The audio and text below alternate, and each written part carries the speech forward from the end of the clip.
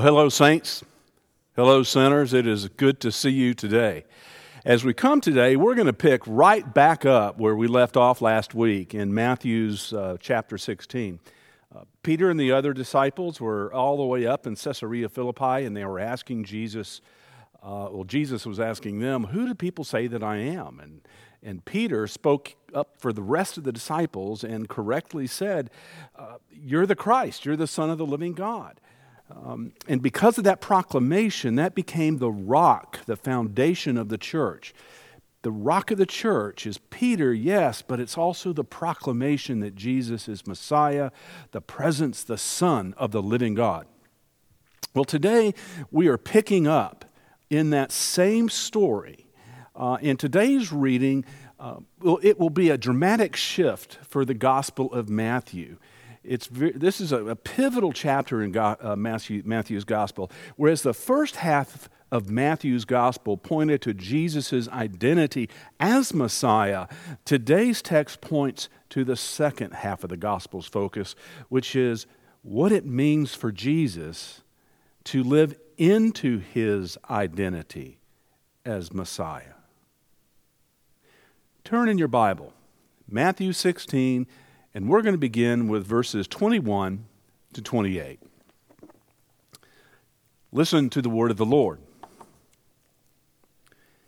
From that time on, Jesus began to show his disciples that he must go to Jerusalem and undergo great suffering at the hands of the elders and chief priests and the scribes, and be killed, and on the third day be raised.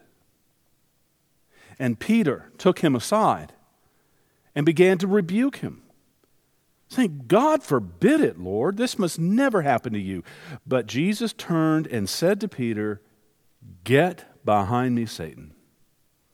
You are a stumbling block to me, for you are setting your mind not on divine things, but on human things. And then Jesus told his disciples, if any want to become my followers, let them deny themselves and take up their cross and follow me. For those who want to save their life will lose it, and those who lose their life for my sake will find it. For what will it profit them if they gain the whole world but forfeit their life? Or what will they give in return for their life? For the Son of Man is to come with his angels in the glory of his Father, and he will repay everyone for what he or she has done. Truly I tell you, there are some standing here who will not taste death before they see the Son of Man coming in his kingdom. My friends, this is the word of the Lord. I look forward to the time I can go flying again, go see my daughters up in Boston or Seattle. And I know that once I start flying again, one of the most coveted seats I'm going to try to get on a commercial airline is that coveted seat in the emergency aisle right there in coach, the legroom. You can spread a Barca lounger out in there. No one has to climb over you. They can walk around you. All that space. But before the plane takes off, the steward or stewardess comes up and they remind you, do you understand where you're sitting? Oh, yes, I do. I look at my room. But they point to the door, the exit door. And they pull out a card and they hand it to the people sitting on that exit row. And we are told to read the card, look at the door, follow the instructions, and then say back to the steward or stewardess, yes, I've read the warning label, and I know how to handle the door. Because what they don't want to have happen is for us to open that door that is an entire hole in the side of the plane at the wrong time. There's a warning label. A warning label for our protection. The other passengers' protection on what we're doing. Beloved, this morning our text in Matthew is a disciples' warning label.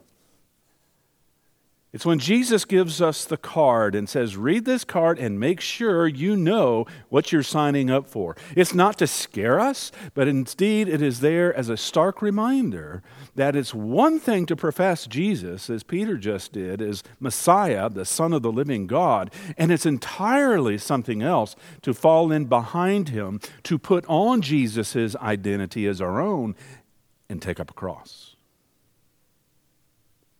Dear Peter, he was so up here when he made that declaration of who Jesus was. But now he's way down here. Matthew inserts one loaded sentence today that highlights the story's change in focus. One biblical scholar paraphrases this verse this way. He says, "From then on, Jesus Christ began to show his disciples that it was absolutely necessary for him to go away to Jerusalem, to suffer deeply at the hands of lay people, senior pastors, Bible teachers, and be executed and raised on the third day." And it's right at this point, my friends, we encounter the first warning label of our text. Peter, all well-meaning intentions, hear Jesus speak about being betrayed and handed over and being killed, and he exclaims, "God forbid it. No, we're not going to let this happen to you, Jesus." And Jesus immediately whips around and he looks at Peter and he tells him and the disciples, "Get behind me, Satan."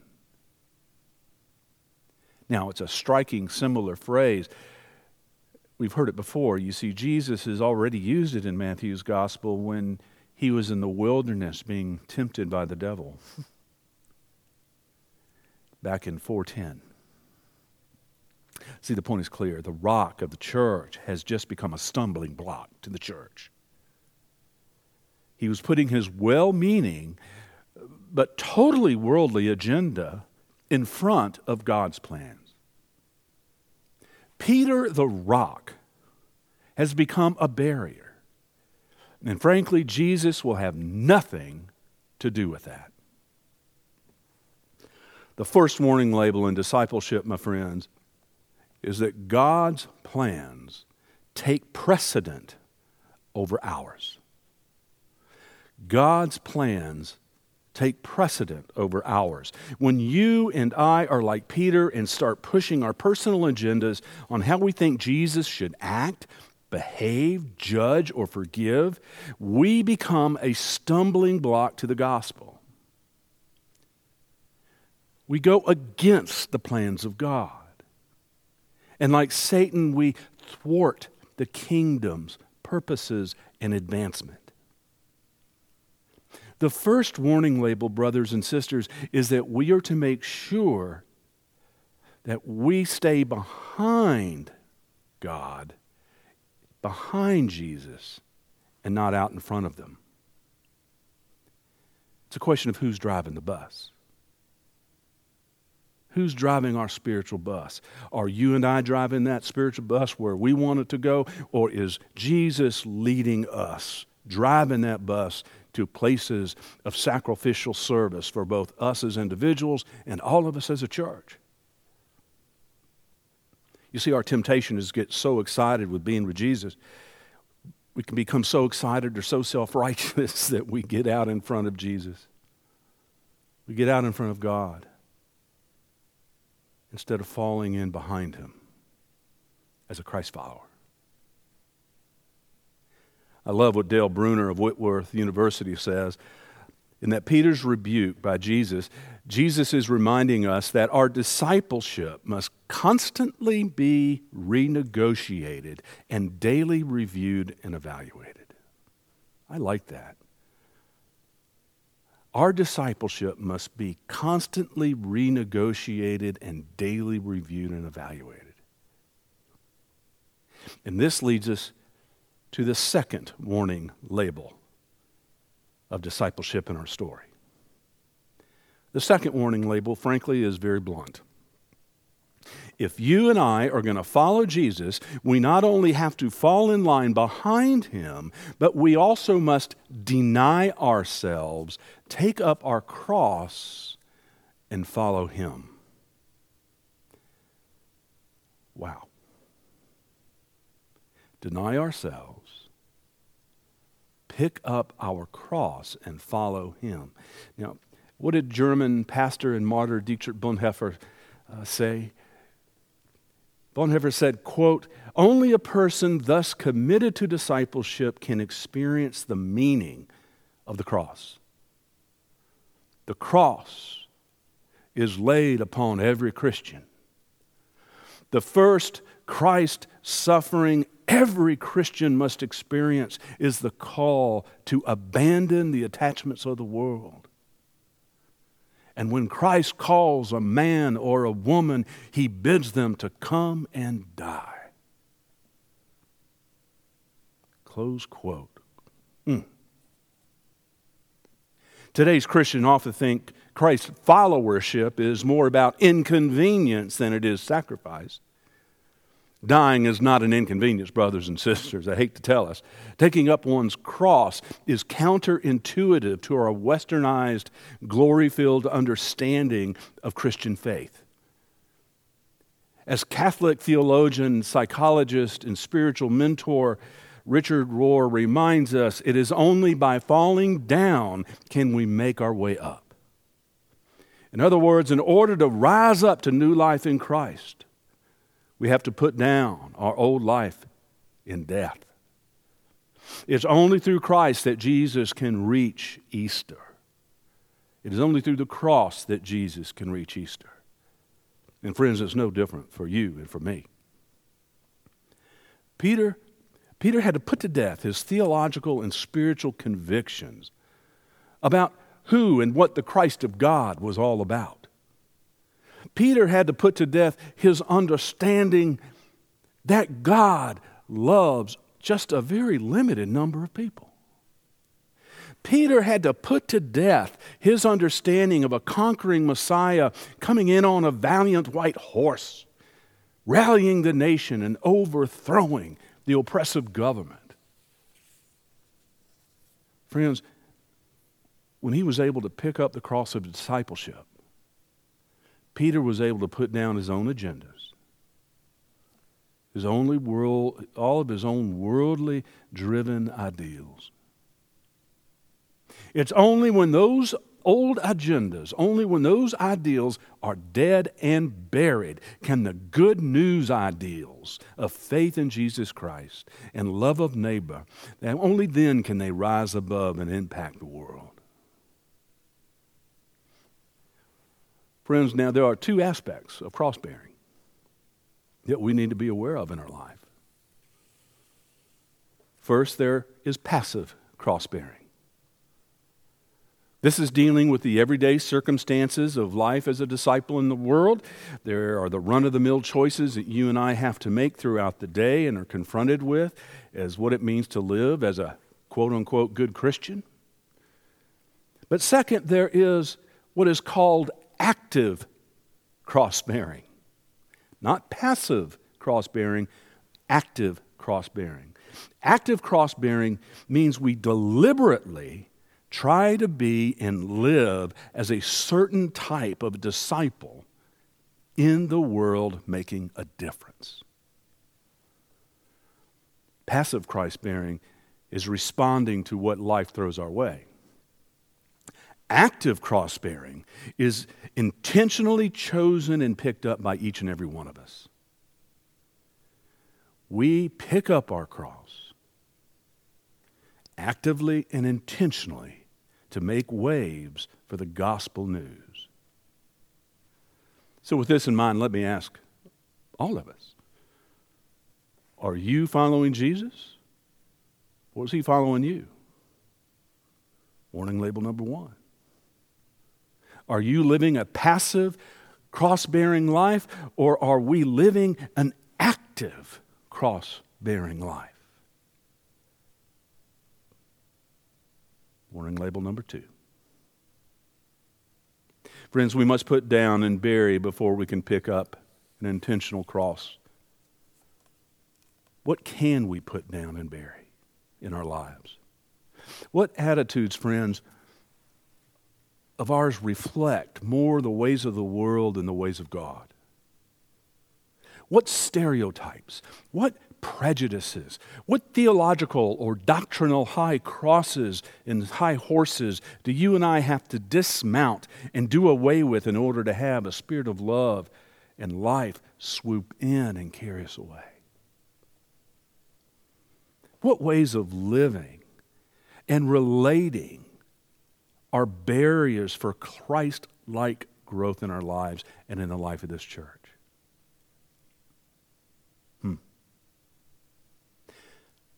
I want to close with this poem by Neil Donald Welch entitled Something Old, Something New. Listen to his words. They're very appropriate for today in our discipleship and in the life of the church. Yearning for a new way will not produce it. Only ending the old way can do that. You cannot hold on to the old, all the while declaring you want something new. The old will defy the new. The old will deny the new. The old will decry the new. There is only one way to bring in the new. You must make room for it. This week, my friends, the Holy Spirit show you and me, this church, how to make room. And all of God's people said, amen. Pray with me. Spirit of God, these are hard words to hear from Jesus. But Lord, you do call us to deny ourselves, to forsake the love of this world and to follow you wholeheartedly, unconditionally, intentionally. Holy Spirit of God, enable us to not only pick up the little passive crosses that fall in our way during the day, but Lord, reveal to each of us in the places of our spirit those intentional, heavy burdens that you are calling us to carry. Not to make you feel good, oh God, but in order to bring in the kingdom of grace and gospel for someone else. For we ask this in Jesus' name. Amen. My friends, the good news of Jesus Christ is this, is that he stands at the door of your heart and he knocks and he wants to come in and have supper with you and you with him. If you would like to profess Jesus Christ as your Lord, as your Savior, if you want to talk about what does that mean to be a follower of Christ, be a part of a church, then please call me. I would love to visit with you. Nick Merchant, Pamela Maston, we would all love to visit with you. So just give us a call. My friends, as you go this day, the Lord bless you and keep you. The Lord shine his face upon you and be gracious to you. The Lord turn his face to you and smile sweetly and brightly and give you peace. Go in that peace. So be it. And as we go today, let us take the light of Christ that we have lit earlier, and as we look at it and blow it out, let us remind ourselves we take this light now as our identity as Christ followers, and we take it out into the world. Go in peace.